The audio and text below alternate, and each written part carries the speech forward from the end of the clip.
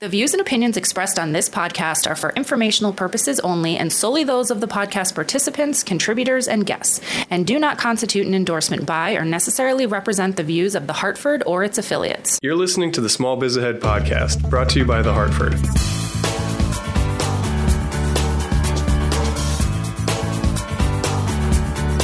Okay, Gene, last episode we teased our listeners with talking about profit-sharing plans. Right. First, I want to talk about what you do at your business, and then I want to walk through the different options that small business owners, because I think it feels like for a small business owner, especially if you're just starting out, you're like a profit, I'm going month to month here. Yeah. But let's talk about what you do. So what I do, and then we'll talk about what a lot of my clients do. I don't have a profit sharing plan. But you give out bonuses. I give out bonuses, but there's a difference between giving out bonuses and making it a profit sharing plan. In a profit sharing plan, people know your profits. I don't want people to know my profits. I don't want my employees to know, well, what our revenues are and what our profit sharing. And by the way, that's a debatable topic because I have clients that have the same point of view, but then as they get older and they want to have a more formalized profit sharing plan, which we'll talk about, that's driven by net profits. Well, you've got to share that information with your employees. Okay, so I don't want to share that information. How do you decide bonuses then? Do you have that built into people's contracts? Like No. You're going to get like 10% of It's all discretionary. Okay. So every year, at the end of the year, I generally give a week's salary as bonus is what it is. And the thing that you have to remember about that is once you do it, you really can't go back. Yeah. Like I can't give you a week's bonus in 2016 and 2017 being like, oh, sorry, Elizabeth, I'm not in the mood to do that. Well, then why don't you can't do take it it away. as a percentage of your profits? Because I don't want people to know what my profits Why are. do you have to tell them? Because then they're going to question. I mean, it complicates the conversation. If I say to them, look, I'm going to give you a percentage of my profits, and then 1 year it's higher, 1 year it's lower. It's sharing too much information with everybody. And to me, it's just you get a week's salary, and that's what it is. And by the way, I also add on some added vacation time as well. Okay, I do that too, but it's discretionary. Do you give raises every year? We do. Okay. So, and the raises have generally raised between 2 to 3% every year. And the average salary increase for 2017, this is according to like Paychex, the big payroll companies, about 2.7%. Okay. We're looking to see the same in 2018. So every year you are giving a little more. If you're giving a raise and then you're also giving a week's salary. But a raise is not a profit sharing. A raise is expected. I mean, people expect to get their raises. And that's just what it is. There's never been, other than there was 2 years where we didn't give raises, and it was right during the recession. Okay. We really held tight, but then we started giving them again. You got to do it to be competitive. So if you work for me, you get your salary. There is a raise.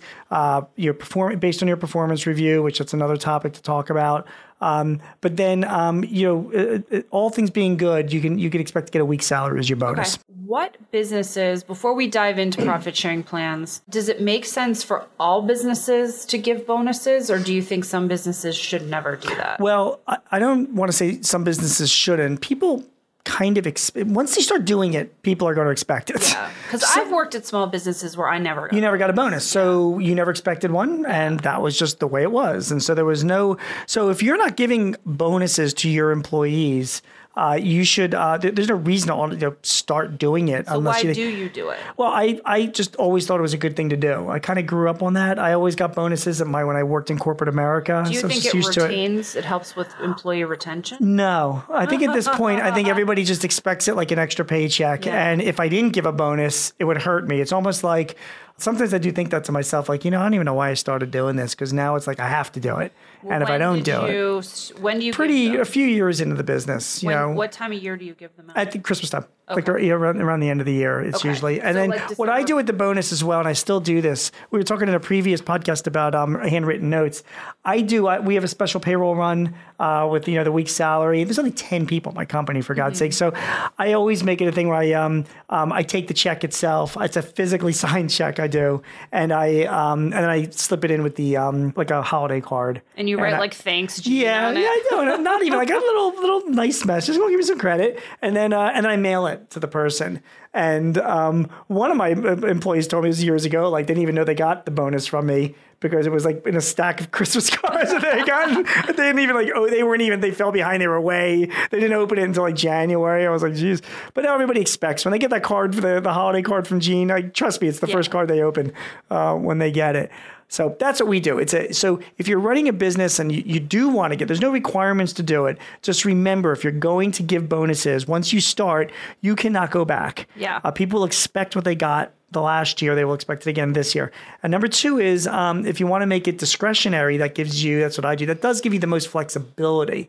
So you're not tied into any contractual agreement of giving people bonuses. Most of my clients that are less than, say, 50 employees, if they do give bonuses, it's a discretionary bonus. Now, we talk about different bonus plans that there are. So the most popular thing that I've seen my clients do, and this is 2017, is they tie it to people's 401k plans. Okay. So we don't have a 401k plan in our business, and I'm going to institute one this year. It's crazy. I just have a retirement plan for myself, like an IRA. And then your employees are just like on their own. They're on their own, and it's so stupid. It's like less than $1,000 to get it set up, and I'm going to do it. I am going to do it this year, and I'm going to make a change because I've learned from other clients. If you have a 401k plan, nobody is required to contribute to it if they don't want to. But of course, they're encouraged to do it. They put money away for retirement. That's good. But as an employer, you can use the 401k plan for the bonus. So in other words, you have a 401k account. If you at least enroll in the 401k plan, you don't have to contribute anything to it. When you get your bonus at the end of the year, I'm going to put it into their 401k plan. Is what I'm going to do. Okay. And it's still discretionary, but I'm going to give it to them that way. That way, it's just kind of forcing them to put money away for their retirement. Yeah. And it's still money, it's still there, and you can always cash it out if you want to. I have a lot of clients that do the same thing. So like they don't give checks for bonuses. $1,000 to set up. Yeah, it's very inexpensive to set it up. See, it could be even less. And if you go to some banks, like Capital One has this whole thing where that's who I'm going to do it with. I think they've got a whole division that does it, and all the banks have divisions for small businesses. Yeah. And if you talk to your bank, again, I looked at a bunch of them, and I like the Capital One. You do have to be careful though, and make sure you're not locked into a bunch of mutual funds that charge like huge rates. It's a whole other conversation about 401k plans, but you're right because some of them are, you've got a fiduciary duty over that money. You've got to make sure you're giving people choices. You got to file tax returns for the 401k. There's stuff you got to do. All right, it's all cookie cutter nowadays. Let's do another episode on 401k. Yeah, plans, it's a good conversation to have. But getting back to bonuses, again, if you're running a business, you're like, you know what, I'm going to start doing bonuses, or maybe I'm already doing bonuses. I've just seen, the majority of a large trend of clients, they put the bonuses into a 401k plan. All right, so let's talk about a profit sharing plan. Yeah, so we don't have a profit sharing plan. I do have clients that do. I do have a lot of readers that write to me about their own profit sharing plans. And profit sharing plans, I generally see that with larger than smaller businesses. So a rule of thumb, more than 50 people is That's still considered a small business. It's still considered, but it's a little bit larger than a mom and pop type of thing. Although it could be mom and pop with 50, but I'm just giving you a rule of thumb that when you start getting to that size, I see people, they gravitate towards a profit sharing plan. A profit sharing plan, I don't like it for my business. And again, this is a debate to have elsewhere. But if you're going to have a profit sharing plan, you have to disclose your profits. So that means that, it's a contractual plan, and you're going to be taking a certain percentage of your profits and putting it, away in the form of bonuses to people. And therefore, people are going to have to know what your profits are so that they know that they're being allocated what they deserve. So is there a business that's better for? Like, let's say you have a big sales force. It's a culture. It's a business where I have a client outside of Philadelphia. It's a guy that runs a roofing company. He's got about 60 employees, and he tries to run his company like a big business, right? For better or for worse. And he's done well. But he shares the company's financial performance with all of his employees. Okay. I mean, from salespeople to the admin, so they all know how the company's doing, and profitable or not, because he believes his attitude is we're all in this together. The more profits that we make, the more you get as your bonus at the end of the year. I kind of like that as an employee. I hear you. So, and you know what? His employees like it too. I mean, so there's a strong argument to be made for having that attitude. But there are a lot of business owners like me that's like, you know what, I just don't want to share. It's too personal for me to share in my little business. So that's a debate. It's just it's a debate to have. But if you want to tie it into your profits, you just know you're going to have to disclose the profits. So how would you get this started? Do you go to like your banker? You do. Okay. Your accountant? It's not really your banker. Your accountant is a really great place to start, or an attorney that specializes like in employee benefits. It's you create a formalized contract for your profit sharing plan with your accountant. With your accountant. And there is, remember, whatever bonuses you're paying are tax deductible and whatnot. But these types of plans themselves devise them in all different ways. Like, for example, how do you distribute the profit? Like, say your company makes 10% profit and it's you made $100 in profit this year. Okay. Who gets it? Does everybody get an equal amount? Well, I don't know. Don't your managers deserve, the uppity ups deserve more than, the lower classes? I don't know. The people that are actually doing the work. Yeah. I mean, these are all issues that come up as to how it's then allocated once you determine what those profits are. Most large companies have a set percentage of your salary that you can expect to get every year in your bonus. So if the bonus pool is fully funded, you're getting that percentage. If it's not, you're not going to get that percentage, but it is discretionary. Right. And, we like to hear what big companies do, that small businesses are into that. So that's interesting that you would do that. Again, that also presents a math problem, by the way, just, figuring all of that out. It's complicated. It's complicated. It is complicated. And a lot of small businesses like mine just don't have the time to figure all that out. And that's where you can maybe lean on your accountant a little bit to make it as simple as possible. Correct. But you're also kind of rewarding people. Correct. Now, what I found at some clients is, first of all, everybody creates pools. So, it's 10% profit. We have $100 in profits, and $10 of it is going to go to the profit sharing, Okay. So then what happens is I have companies that... Wait, back up a minute. So you have profits. And then you say your profit sharing plan says we will put 10% or 5% or 15%. Okay. And that's what you're working out with your accountant. That's correct. Okay. Like what you think is the right number that you're going to be, giving away. Then, as far as allocating it to your employees, you then create pools. So you say, okay, I've got our manager of the warehouse, and I've got the manager of customers, so the office manager or customer service, and I've got the sales manager. That's, I've got those three people that work in this business. We're an established business, right? So we're going to give each of them a third of the profit share, and then we'll leave it up to them to distribute it among their people, and they can play God. I have clients that do that, and say, listen, you're the manager, so you're good people. You determine how you're going to give it out. Some people like to get a little bit more complicated and saying, well, at certain levels, they should be at least getting a certain amount. Yeah. But you want to give your people flexibility. Now, if your profits are down, no bonus pool. Yeah, it's true, and that gets. Again, that's where you get into trouble when you're sharing numbers. You know what I mean? Because when your profits are down, this is just what I've seen with clients. First of all, people will question, why am I getting a bonus this year? Well, our profits are down. Oh, really? Yeah, it wasn't my fault, or my group was doing well, or I had a great year. And, so you get people like pointing fingers at each other and getting into fights on all of that.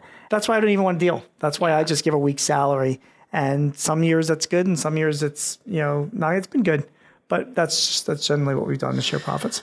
Now, by the way, I know you're going to ask another question, but I just want to say, this probably doesn't apply to many people listening to this podcast, but a lot of technology companies, startups, venture capital funded companies. We have those listeners. Okay, but I'm just saying, I don't know if that's the majority of people, because we're talking about established businesses here, but companies like that are looking to go public, a lot of them have stock option plans, and restricted stock plans where you're giving away equity in your company as part of your profits. So it's not even, a lot of times it's not making profits, but you give away equity. So you give away stock options that we can buy into stock. So that's a whole other conversation to have. And that's a whole separate plans, non-qualified or qualified stock option plans that you can offer to your employees. But most of my clients, and I'm going to bet most of the people listening to this podcast, I don't want to, I don't want to say presume, but most of my clients they're not going to go public, and they don't have, they're not venture funded, and they don't have that kind of structure. If people have more questions about profit sharing plans, reach out. Comment in the comments. I'm actually going to not make Gene, but I'm going to strongly encourage Gene to reply to any of those comments. Oh, I'll reply. I was so excited because a couple months ago we did a podcast about content marketing. And I said, anyone that comments on this tell me about your business. I'll give you some content marketing ideas. And someone did. And we're going to talk about that in an upcoming podcast. But we're going to be right back with Jean's Word of Brilliance. This podcast is brought to you by The Hartford. When the unexpected strikes, The Hartford strikes back. For over 1 million small business customers. Check out The Hartford Small Business Insurance at thehartford.com.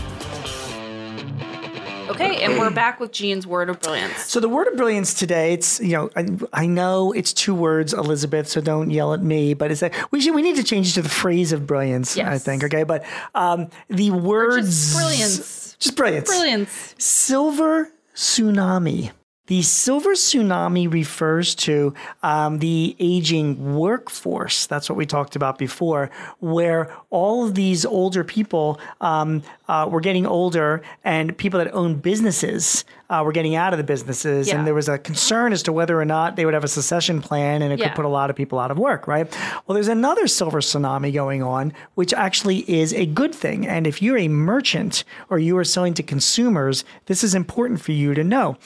Big stores, department stores like Kohl's and Macy's and Target are looking at their demographics, and they are realizing that a lot of shoppers are coming into their stores are older than they were before, and they got extra cash because those baby boomers, they are, they've done okay. And they have changed. They're changing some of the things they're doing. For example, Boscov's, which is a department store in the Mid-Atlantic. I don't know if you guys have them in Hartford. I've never heard of that. They're all up and down like the East Coast, and they just started a hearing aid division. Right, really? to cater to their customers. The Best Buy is now doing those systems, those I've fallen and I can't get up systems and communication systems, and they're having their Geek Squad install it for their customers because they're realizing that there is a need. So my advice to you is that if you're a merchant, you're a store, a lot of other stores are looking at the customers coming in. They're adjusting their shelves.